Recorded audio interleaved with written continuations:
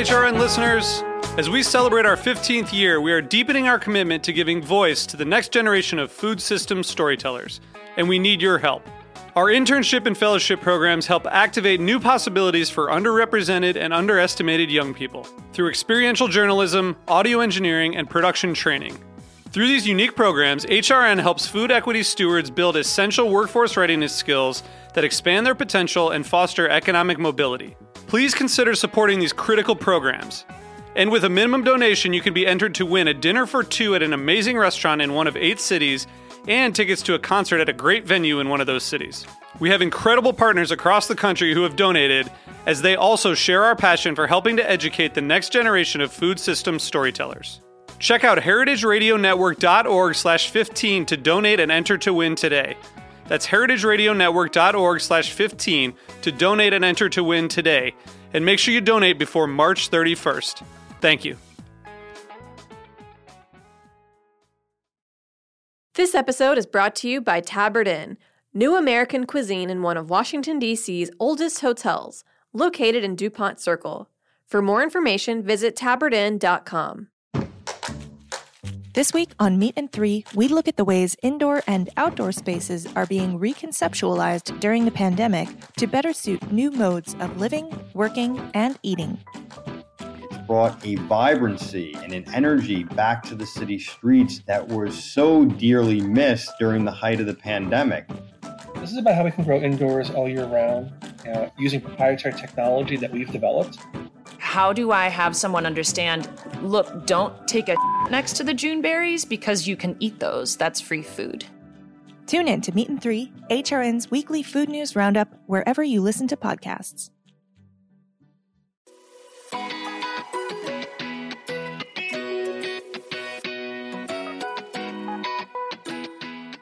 You're listening to Item 13, an African food podcast, and I'm your host, Yom Akwaku. Every week, we'll delve into the delicious world of African food, including chefs, curators, and bloggers. Here's the show.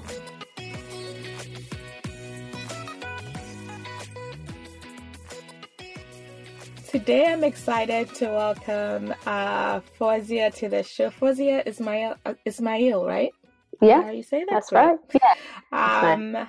I'm thrilled to have you join me today. I'm excited to talk everything Somali food in general, because I think even growing up for me back home, the perception of Somalia, you wouldn't connect to or at least if you connected it to food, it wasn't in a positive way, right? So yeah. I'm really interested in talking about that and the work you do that's helping reshape that narrative.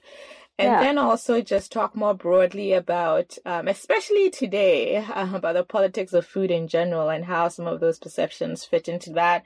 And then you also do research work, right? You do a lot of stuff outside of food, trying to make those connections. And so there's a lot to go into here. We'll try to do that in 45 minutes. We'll see how that goes.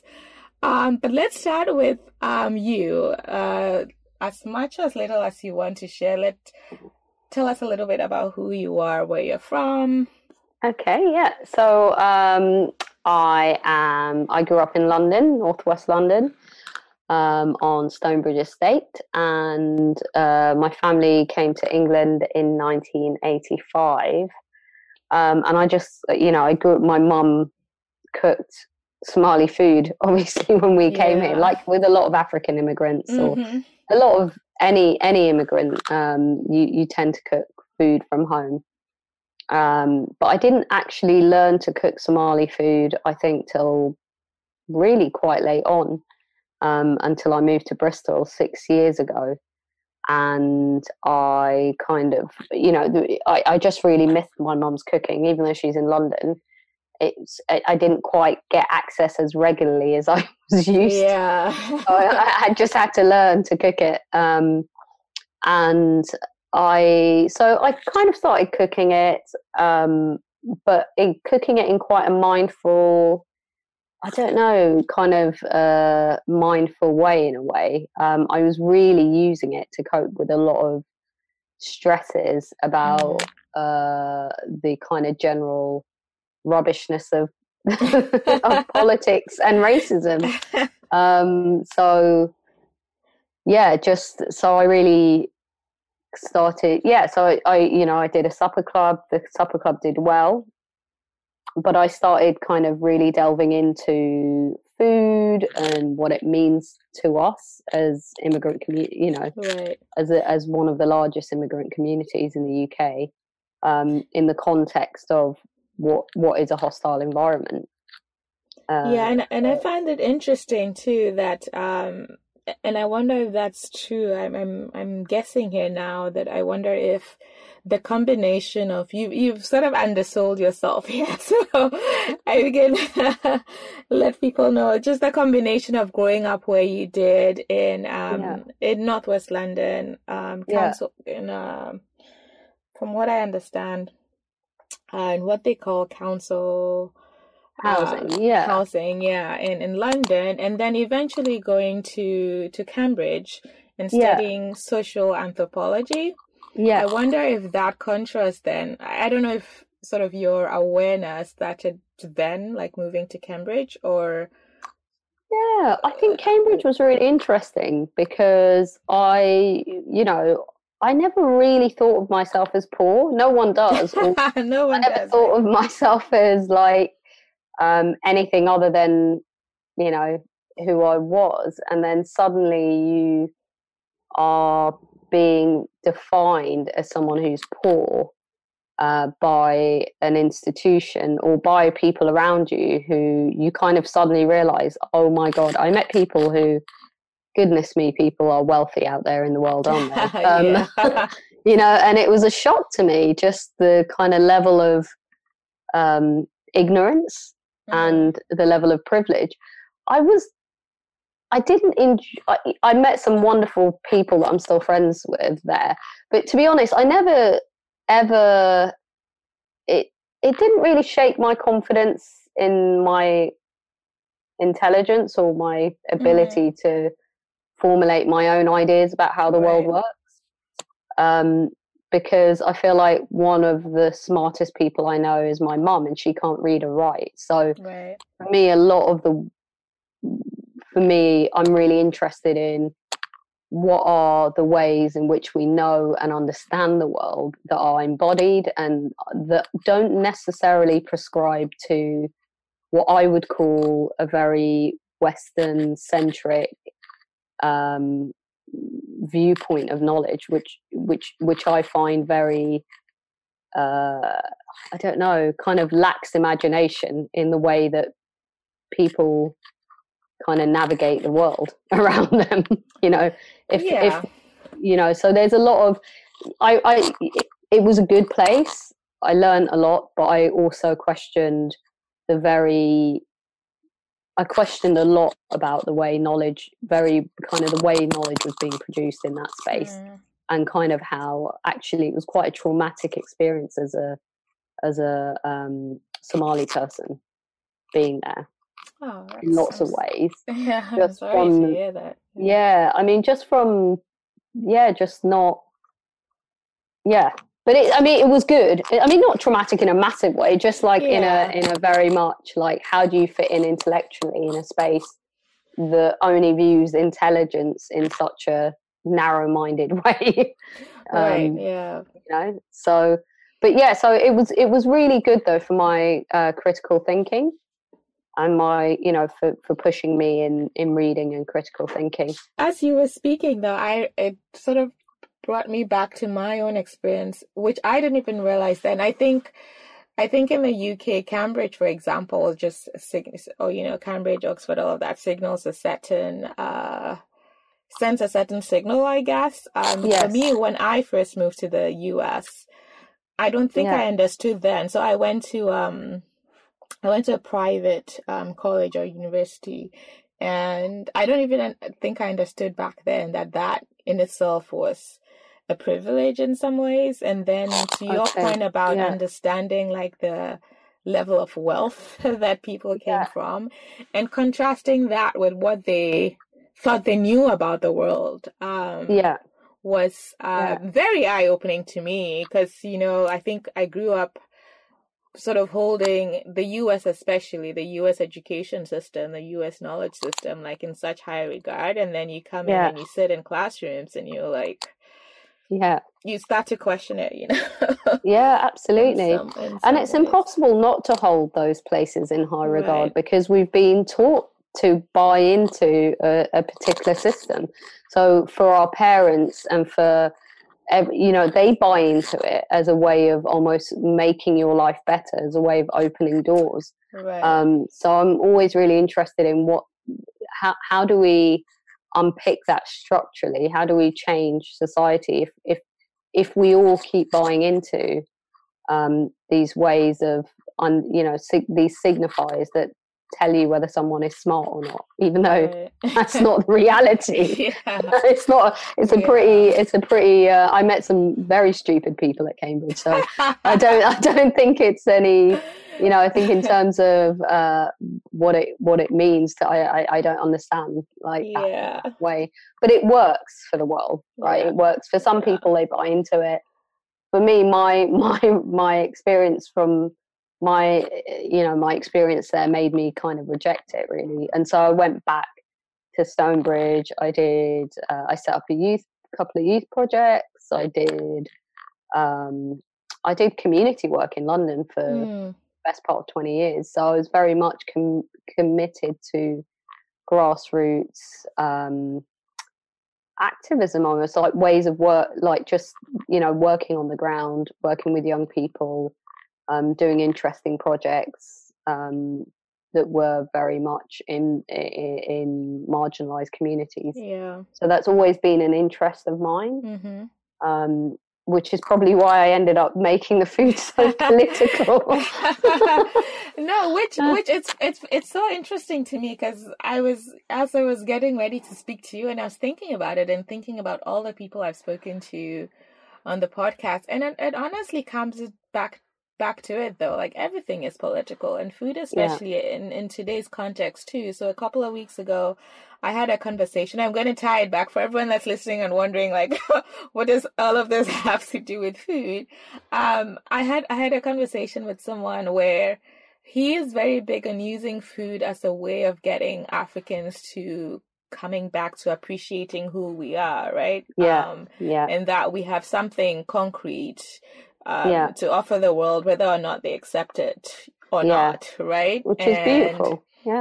And we talked about, you know, how and why, for example, French cuisine is sort of like held as the standard of good food. When really, I said back then, like, it's just butter and anyway, I'm digressing, you know, but it's like, how do we, so in that way, I wouldn't dismiss, you know, food being political as not a thing. I think it's important, and I think it's a vehicle to sort of address some of the societal I don't know what you'd call it, not, I guess, misconceptions, I guess, about absolutely. how we are structured and what we mean. So can I ask you how you got into food? How I got into food, good question. So for me, it was more from a place of, my background is in like corporate finance, corporate banking, and on one of my international assignments, I worked in Europe for a little bit, and I just found that a lot of, like, we would go out to client dinners or whatever, and 9 times out of 10, well, 10 times out of 10, really, I should stop saying it. 10 times out of 10, I would be the only person of color. And so then the conversation, conversation would come around to, you know, like food, right? What kind of food we would eat and whatnot. And I found it difficult to find places that I could point people to go try certain foods. And so then I started kind of maybe like you. So I started cooking using what ingredients I could find in Frankfurt at the time to make like basic, you know, like you can find peanut butter, for example. So I would make peanut sauces and that sort of thing. And I would share on Instagram just so people would get a sense of, at least my friends then. And then it sort of evolved into, so as the Instagram algorithm was much better than it is now. Like people could discover you quite easily back then. And so I sort of discovered a lot more people doing, I thought, more interesting and better work than I could do, because that wasn't my focus at the time. And so I started then to highlight their work, because I thought people could learn more from people who are immersed in the space. They do this on a daily basis and whatnot. And then it sort of built. Then the rest, as they say, is history. I just built on it to do different things, between activating events, doing business workshops for food entrepreneurs and whatnot. And then I got into this podcast thing just because I don't know, I don't remember when I got into podcasts in general, maybe 3 years ago. And then how I built this in particular was really appealing to me, in the way the interviewer was able to draw stories out of people in terms of how they built their businesses. And I thought I could do the same thing in terms, because I would based on the work I was doing, I was just in contact with so many people doing interesting things in food, I thought, and wanted to create a platform that, people could use to share their stories, and then they could take that piece of work and do with it whatever they wanted to do it in terms of selling their work or whatever. So that's sort of that's the shorthand, like 2-minute, 3-minute version of how I ended up here. So I'm always interested in people, especially, I shouldn't say especially, like 100% of the time, my focus is on African food. How are we telling that story? How are we educating each other? Because for me, one of the things I found in doing this work is that a lot of us don't know what else is going on the continent in terms of food. Like, we tend to be super hyper local focused. And so this education is not just, and for me, it's also an education. Like, even though I've lived around the world, I haven't as much on the continent. And so for me, it's also a journey in discovery in terms of what makes us, similar, what makes us different. And then, I think it's gotten a good response in terms of the learning aspect of it, right? So it's fantastic. When you talk about the gaps, that's one of the things that I wanted to, I wrote a paper about, there's this massive gap in African food history and knowledge, as in the wider continent. And I was really interested in finding out why Somali people ate what they ate, and how it's but there aren't that many when you compare it to French, just even say one country, France dominates, right, high-end cuisine or whatever. But you just compare the number of, just in one European country, let alone for the whole continent of Africa, you couldn't even find the amount of cookbooks. I mean, it's starting to change. I mean, in the UK, you have Zoe Garner Kitchen. Right, yeah. Wrote, Zoe John, wrote Zoe Garner Kitchen a few years back, and she's on her second book. And she talks about, I've worked with her before, and we, just that it's a very, very difficult industry. I agree. Publishing, in terms of publishing and just getting, and not just cookbooks too, just getting like stuff like the history of it out there, right? The context of it out there, right? Absolutely. And normally it will be white writers that get to write on these topics. So, the one book that I had, which is called The History of African Cuisine, it's an academic called James C. McCann. It's a really excellent book. I love it. And even, but he acknowledges this is just, it's a tiny book. This is ridiculous, but look, I'm going to try. Right. And I really appreciate that he acknowledges that, like, there isn't enough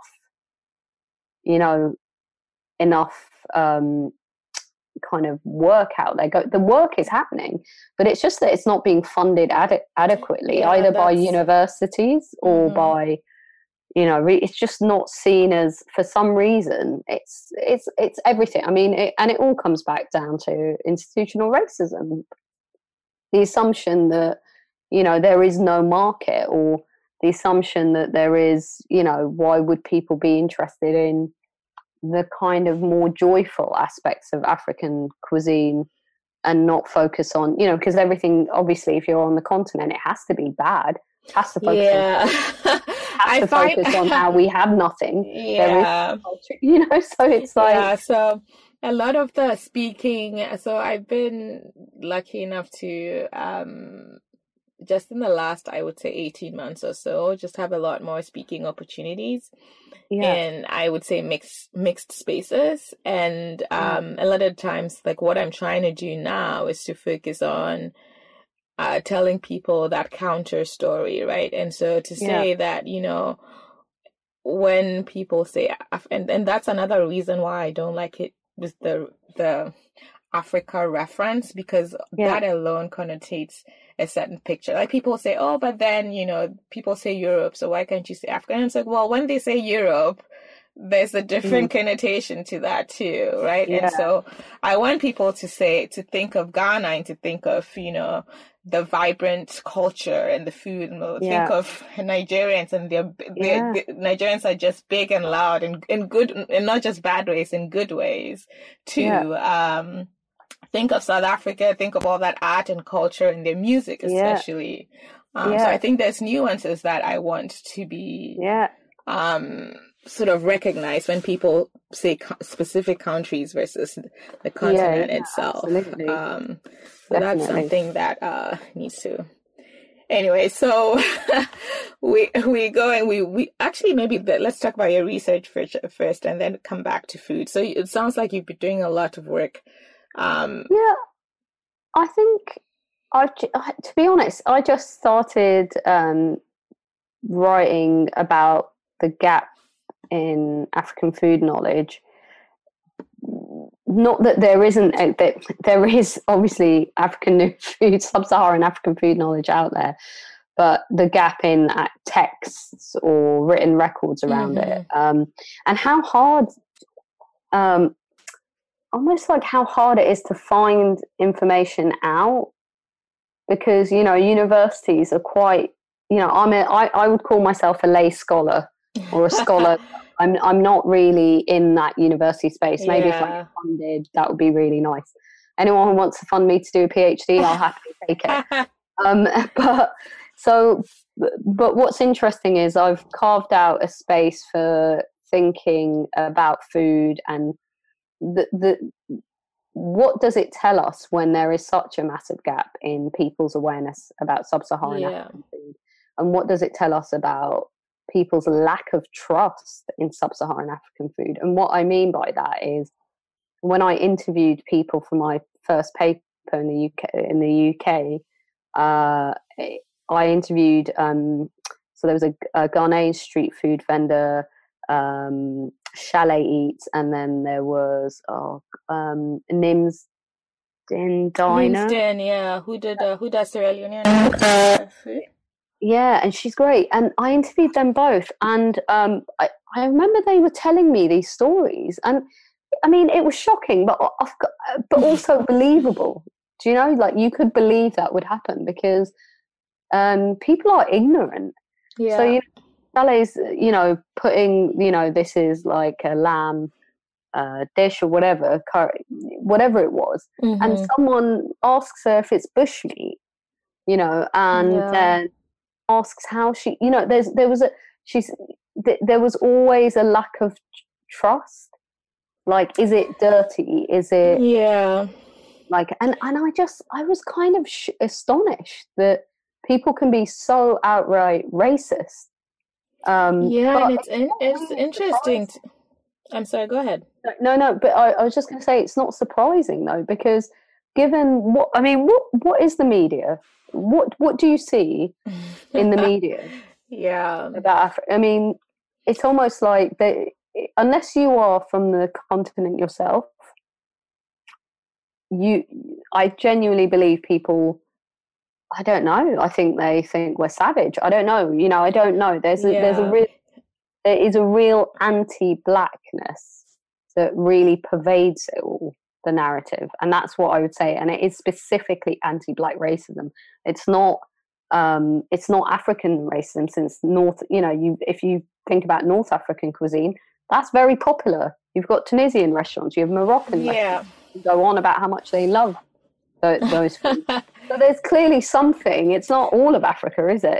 It's not. It's not. And that was actually one of the questions I was going to ask you in terms of, based on where Somalia is, I guess, and I'm maybe doing a horrible job of this geographically speaking, but I wonder if there's a certain similar to more northern. So I don't think Somalia is as north, but as you think about identity, because I have a few like North African fusions from Algeria or or Egypt or Tunisia, and there's a I don't want to say conflict of identity, but there's this: am I Black African or am I Arab?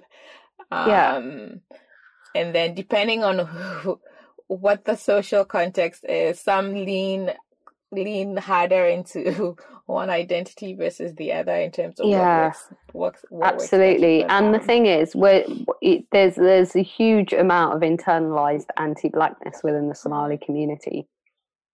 Even though you have very dark-skinned Somalis, you have Bantu Somalis, you have there is. So it's not about shade so much, is it? Like colorism, so there is colorism in the community massively. But I would say that colorism is something that affects the whole of Africa. For sure.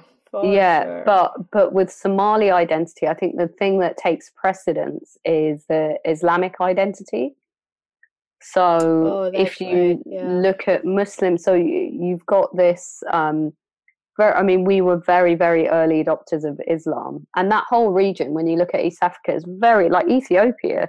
Coptic, it's the oldest Christianity, they've got a very old, ancient Christian base there, and but there's a very ancient, I think the oldest mosque in Africa is in Ethiopia. And I guess that's surprising to me actually, given their Christian. No, because all Ethiopia is kind of a real center of religious I guess establishing religious communities there, maybe back in the.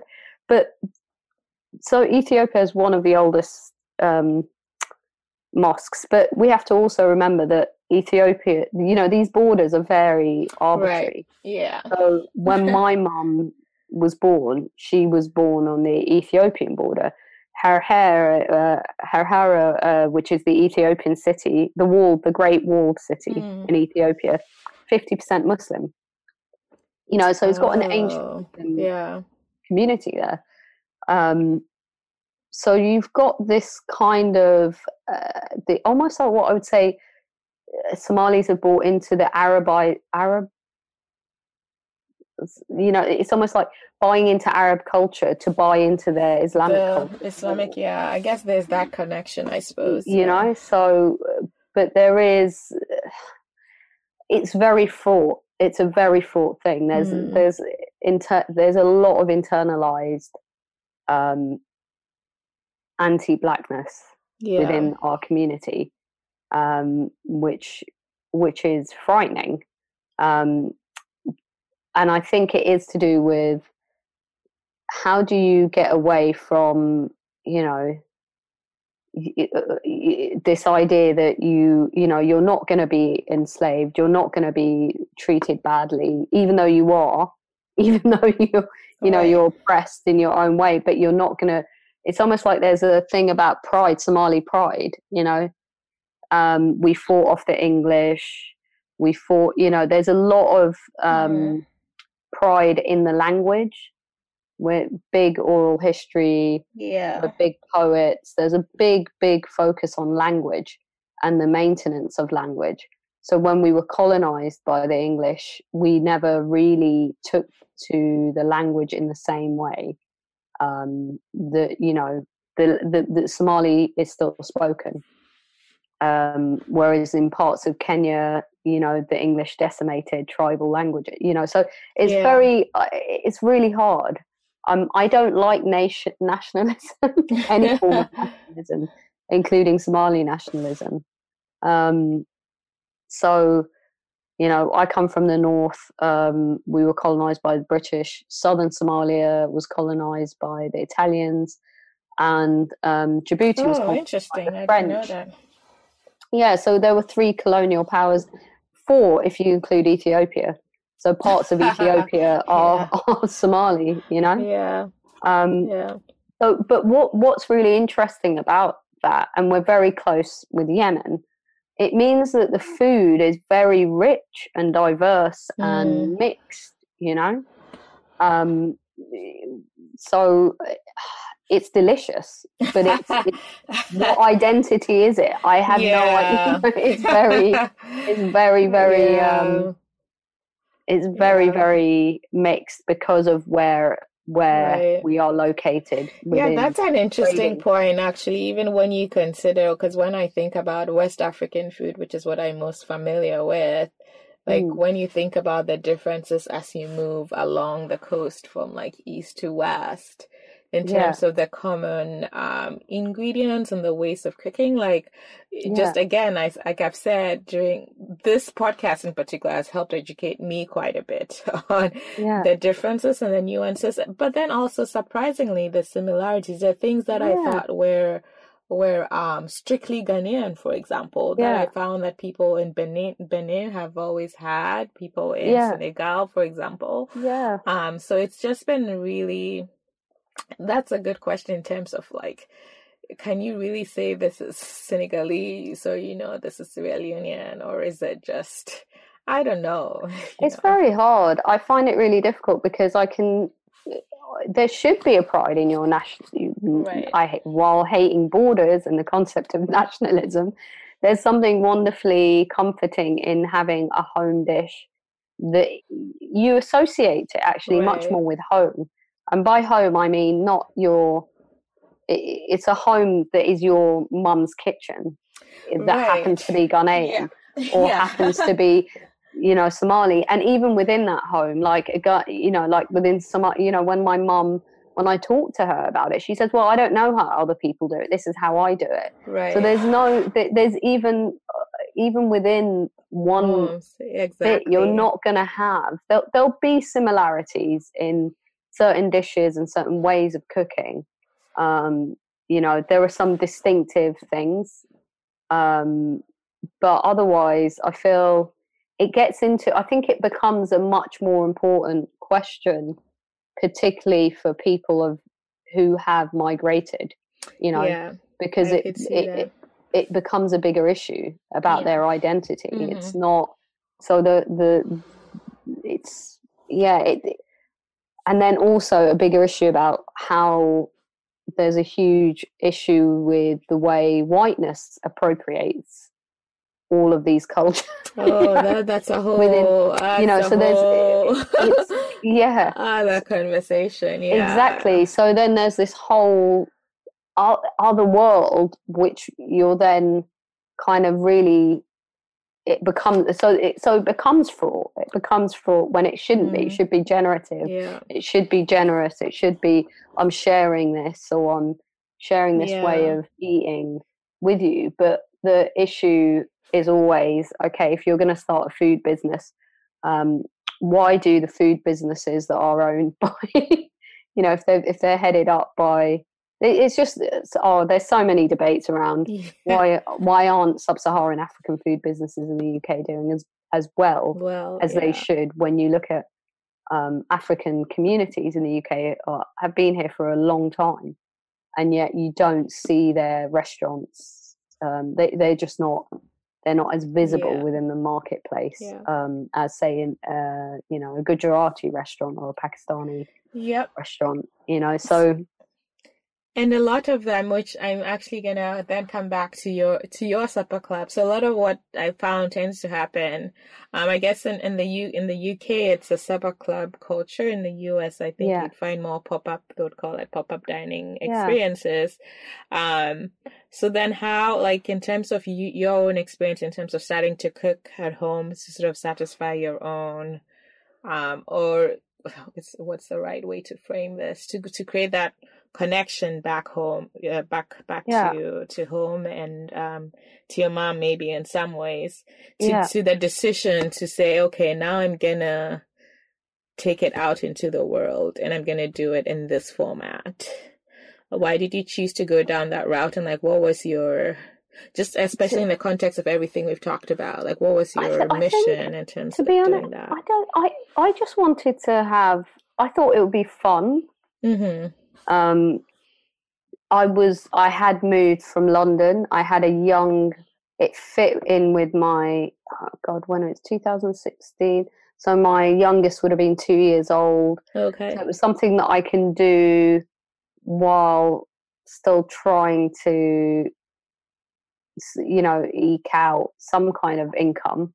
Yeah. Not much. I've definitely not made. Yeah, I can imagine. It's not an income, but I think it was just, for me, it was a way of like doing something, because I couldn't go back to my old job, which had been in London. Right. And we'd moved to this city, and I really wanted to do something. I didn't want to be a stay-at-home mum. Right. Like, I just that wasn't the way my brain worked. As much as it, as nice as that is, and as a privilege as that is, to be able to stay at home for a year, or I wanted to get back out there, but I also didn't want to go back to the work that I used to do. I wanted to kind of find out, well, what is it? What do I enjoy? I love food. Yeah. I'm greedy. I've always been greedy. But I wanted to make a comfortable, so I wanted to explore Somali food, but in a comfortable way. So a lot of Somali cafes can be quite intimidating to walk into. There's the whole gender divide sometimes, like not so much in London, but in Bristol, some of the restaurants are much more divided like that. And that used to piss me off, just as a feminist. I would get really annoyed that, it's almost like you walk in and you're treated like you shouldn't be there, as a woman.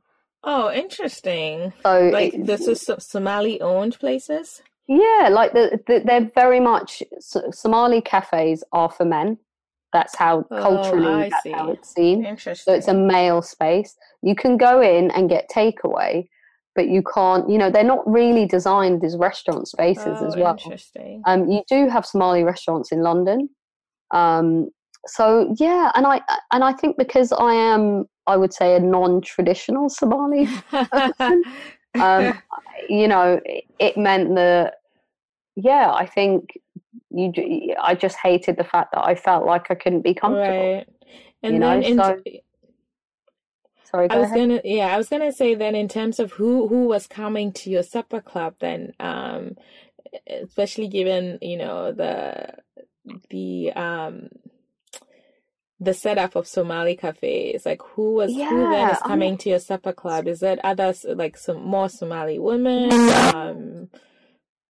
No, I don't think it was. Actually, it was really just what I would say white middle class foodies that were interested in that cuisine.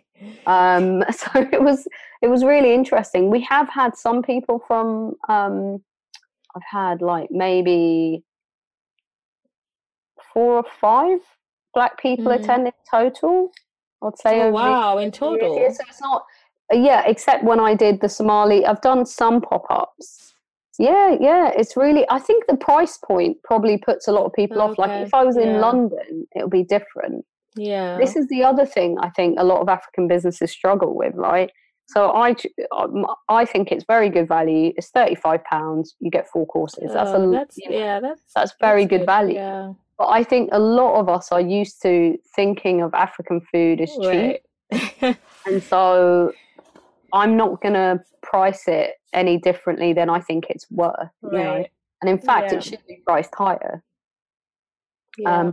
If I was in the States, I would price it a lot higher, because in America you've got that much. I get the sense that, say, in New York, you would have Black people out here supporting a Somali, interesting, creative Somali pop-ups. Yeah, right? but then they also tend to be price sensitive too, and so that, like, we've had that. So I've held events in like DC and New York and London even, where like that price sensitivity comes in, and so you'll find, and there's a difference between like first generation Africans, for example, or African immigrants versus let's say the Black American who's looking for more of a connection to their roots. So pricing is also like can be complex in that way, in terms of who you want to attract versus, you know, making sure that you're also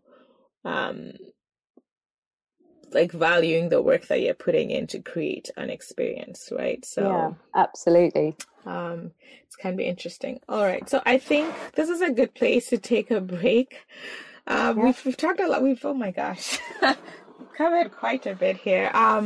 We'll take a break, and then when we come back, I want to talk specifically about Somali food, do a little bit of education on what, I guess, for better or for worse, what we've carved out to be Somalia. What foods people from Somalia, from that region, generally will have for meals. And then we'll wrap up with our rapid fire questions. So we'll be right back.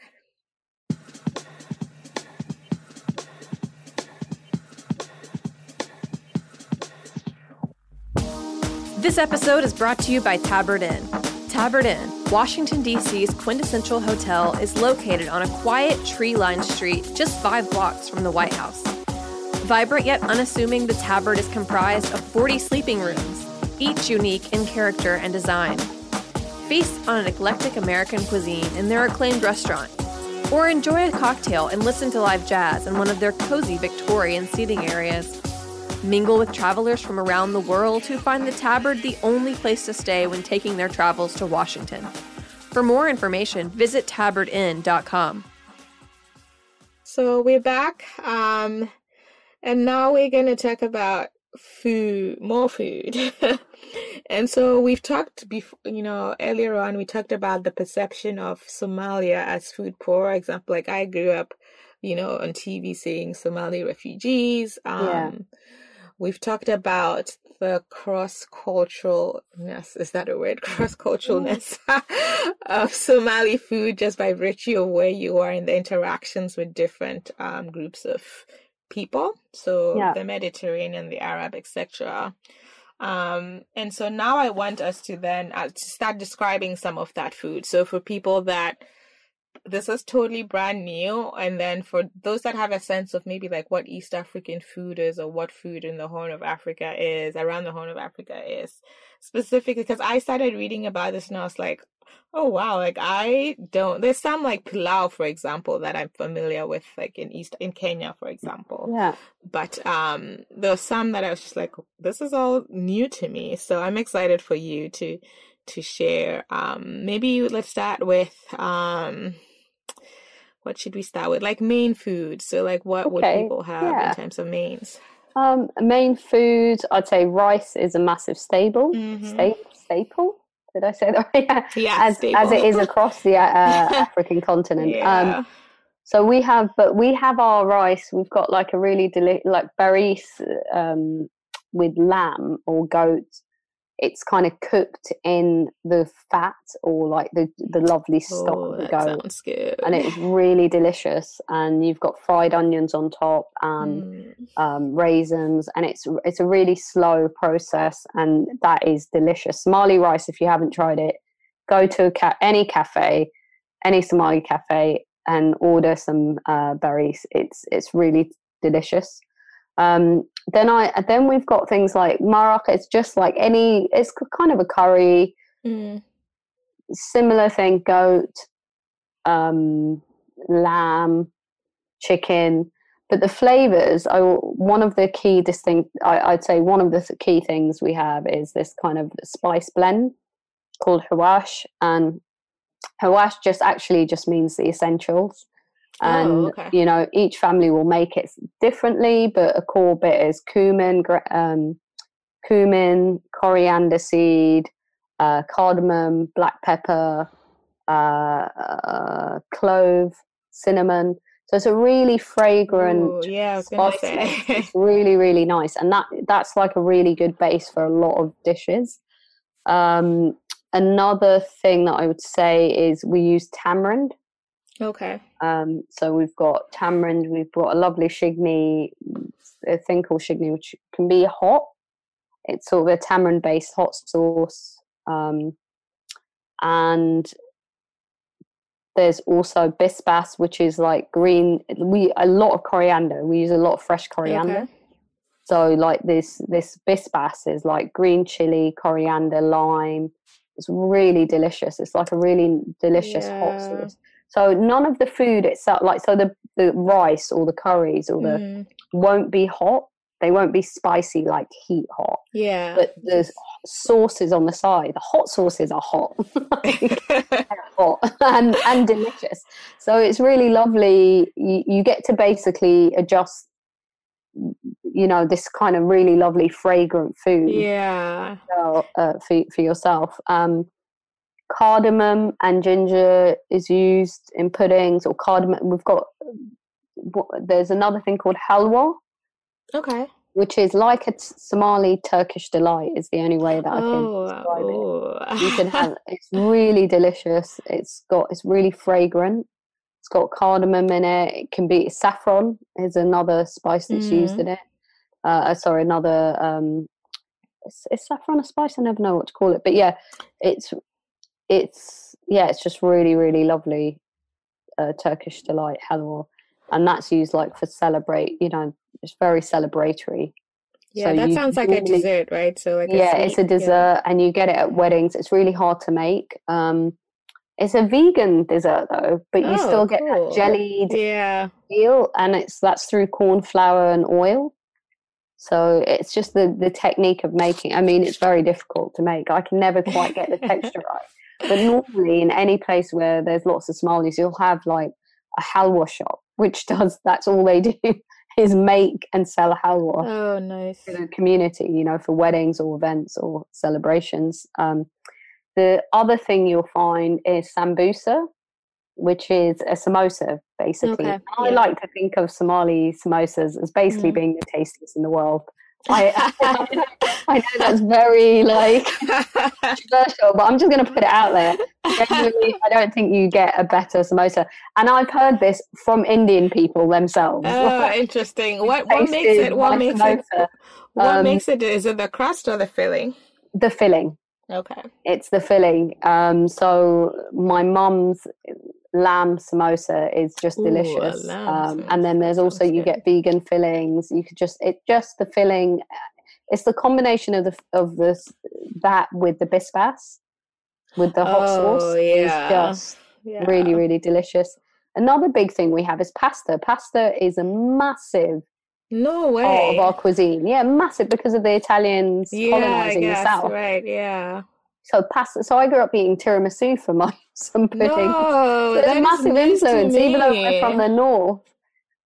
You'll find that a lot of Somalis will have Italian puddings, or there's a big Italian influence in the cuisine in terms of so spaghetti bolognese. I grew up eating spaghetti bolognese, but not with beef, but with lamb mince and cumin in the tomato sauce. Sounds so good. It's really nice. So pasta's a big part of the cuisine, and always on the side you've got mousse, your banana. You've got a banana. This isn't plantain. We do eat plantain as well. I was gonna say, did you mean plantain or a true banana? No, like a true banana. And this is the thing that confuses so many people, because they're just like, why are you having a banana and not plantain? It's like, yeah, we eat plantain too, but this is just generally you will always get a banana on the side of any of these meals. Whether it's the spaghetti, whether it's the rice, whether it's so that is very, very, very typical. That's interesting. And then similar to I wonder if you have, because I'm thinking of Ethiopia now, if you have certain eating traditions, so they have their coffee ceremony, so we do. I think we do. I'm trying to think of any particular eating traditions. I'm rubbish with traditions, to be honest. Oh, I know something that is really traditional, actually, that you would get at a wedding. So you've got dates are a very holy part of the, dates, and also this thing called mughal, so dried camel meat. Oh, okay. It's a very it's like a real delicacy, particularly for the Somali diaspora who live abroad, because it's quite hard to get. Yeah, I can people imagine. So, and it's this contraband. And actually, I did my whole art project in Bristol based on this kind of strange phenomenon where we would get this camel meat, this mughal and alongside these cassette tapes. So every time in the 80s and 90s, you'd get it alongside like tape letters from home. I actually was going to ask you about that because I saw that project too, the camel meat and tapes, about sending tapes back and forth. That's interesting. Like, I think we have time. If you have a couple of minutes, if you want to share what that's all about. I thought that was really interesting. Yeah, so last year I did a project at the Arnold Feeney, which is the Contemporary Art Centre in Bristol, and it was on this thing about tape letters, because I had but also camel meat featured because I always associated these tape letters that would come through with someone delivering these tape letters with the mughal, so you'd get them at the same time. And it was like a very special occurrence. And obviously everyone was refugee at the time, or you've had this whole situation where I don't talk about the war. I don't really like to. It's almost like we've moved on from that. Right, yeah. I didn't experience it for a start, so I don't talk about it. My mum didn't, for my mum, it was just getting us somewhere that we could grow up safe, So, so it's a really funny part of our, for me, like this camel meat being such a seen as a prized delicacy, particularly for a certain generation. But if you speak to younger Somali people, they just can't. I mean, they're like, it's so rubbish, And so I was always interested as to why I quite like it. It's like beef jerky. That's all. I was going to say, it's probably like beef jerky or biltong. Yeah, that's it. It's like biltong or beef jerky. But so for me, I quite like it, but it's clearly for that generation that grew up there, it's a really important part of the culture. And I would say that is one thing. So you have these like wedding baskets that you get, and in the middle of the wedding basket, you would have and the wedding basket is wrapped around in rope. And you have to, and there's a whole ceremony where the groom has to try and untie the rope to get access to it. Very, very, what it signifies is fairly obvious, but but it's in the middle of this basket, you have the dates and the camel meat, the mughal, and they are considered like, basically, these are the things that have sustained us, Somali people, because we're nomadic people. So they're very, very, I would say spiritually significant to our people. Even though it's very simple, this isn't like the bits of our food that's most delicious or the bits that people will go on about. But they're the bit that I think that really represent, the resilience of Somali people, to survive so much, to survive, harsh climate, to survive colonialism, to survive civil war. There's something for me in the representation of the date and the mughal, the camel meat, as just something so beautiful about how it sustained us as people. Yeah. And it's something that people hold on to, these traditions. So even now, if you have a wedding, you will still have this going on, whether it's in London or Toronto or Australia. Well, that's pretty cool. That's neat. And this whole idea of it coming with tapes as well, to probably add to it some nostalgia and like a connection to home. So that's absolutely. That's really cool. Okay, so what's next for you in terms of like what your work with, either with the supper club or the work you're doing with your research? Yes, the sub club's taking a bit of a break at the minute because of all this crazy pandemic stuff. But I'm sort of looking at we're in the process of trying to get phase 2 of Camel Meat and Tates going. Oh, cool! So that we'll probably be doing some events in the new year, next year around it. So making more, so hopefully making more sound projects around this kind of phenomenon of tape letters. Yeah. And also doing a bit more research, I guess, on just Somali poetry and sound. So there's a big thing with these tape letters about the poetry that they contained. So a bit more investigation of archives. In terms of food, there's a food and travel paper that I wrote for the Oxford Food Symposium that I think was published this year. I have to go back and check, but I need to get it out there in the world. I'm so rubbish at getting my research out. Yeah, is there a link to it so I can share with people when this comes out? Yeah, as soon as I upload it, I think that will be really good. So I've worked on this. It's a really interesting paper on food and travel, and the privileges of food, because food and travel kind of go hand in hand, right? Yeah. So what does it mean in a world where you have these ever more restrictive borders? What does it mean for food? Yeah. Really. So I'm really excited about getting that out as well. Cool.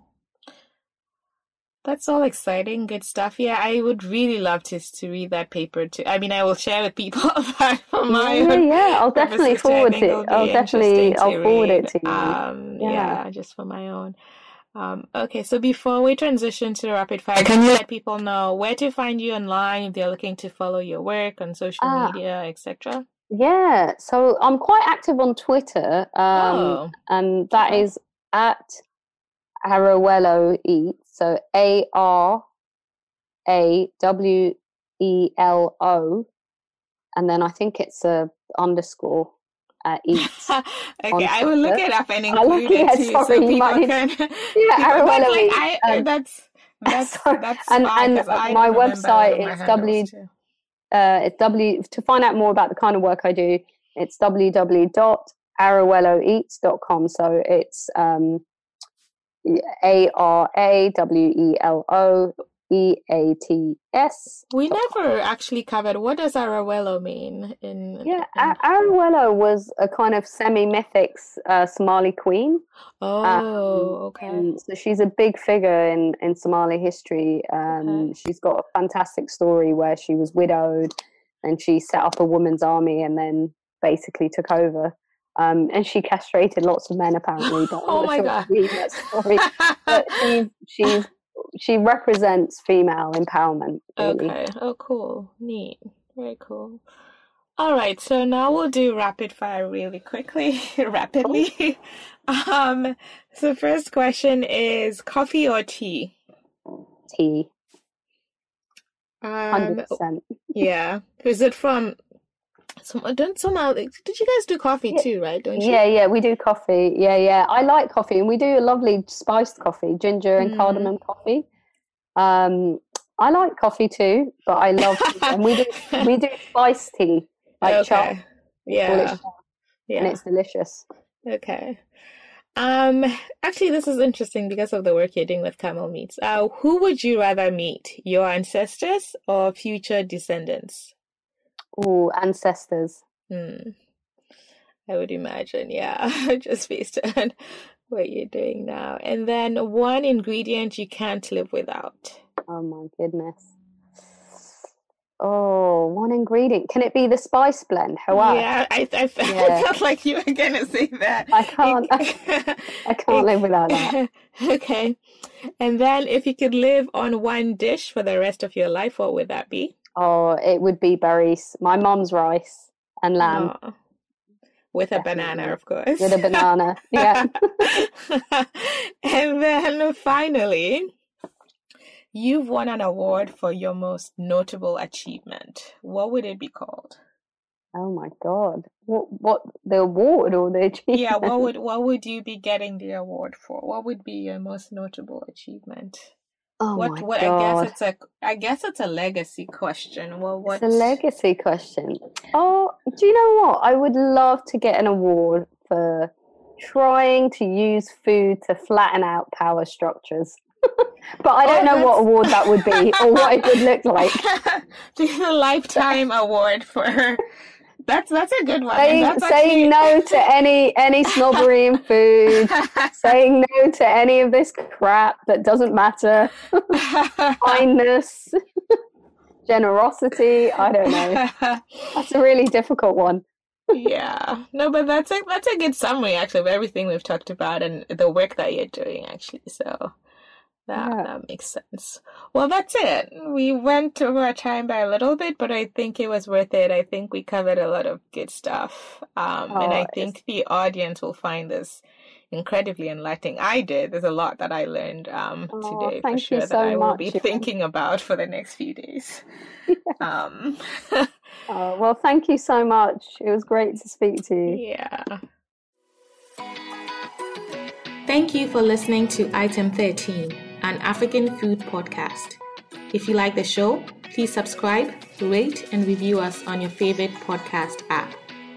To keep up to date, follow us on Instagram, Facebook, and Twitter at Item 13 Podcast. Item 13 is powered by Simplecast. Thank you for listening to Heritage Radio Network, food radio supported by you. For our freshest content, subscribe to our newsletter. Enter your email at the bottom of our website, heritageradionetwork.org. Connect with us on Instagram and Twitter at heritage_radio. You can also find us at facebook.com/Heritage Radio Network. Heritage Radio Network is a non-profit organization driving conversations to make the world a better, fairer, more delicious place. And we couldn't do it without support from listeners like you. Want to be a part of the food world's most innovative community? Subscribe to the shows you like, tell your friends, and please join the HRN family by becoming a member.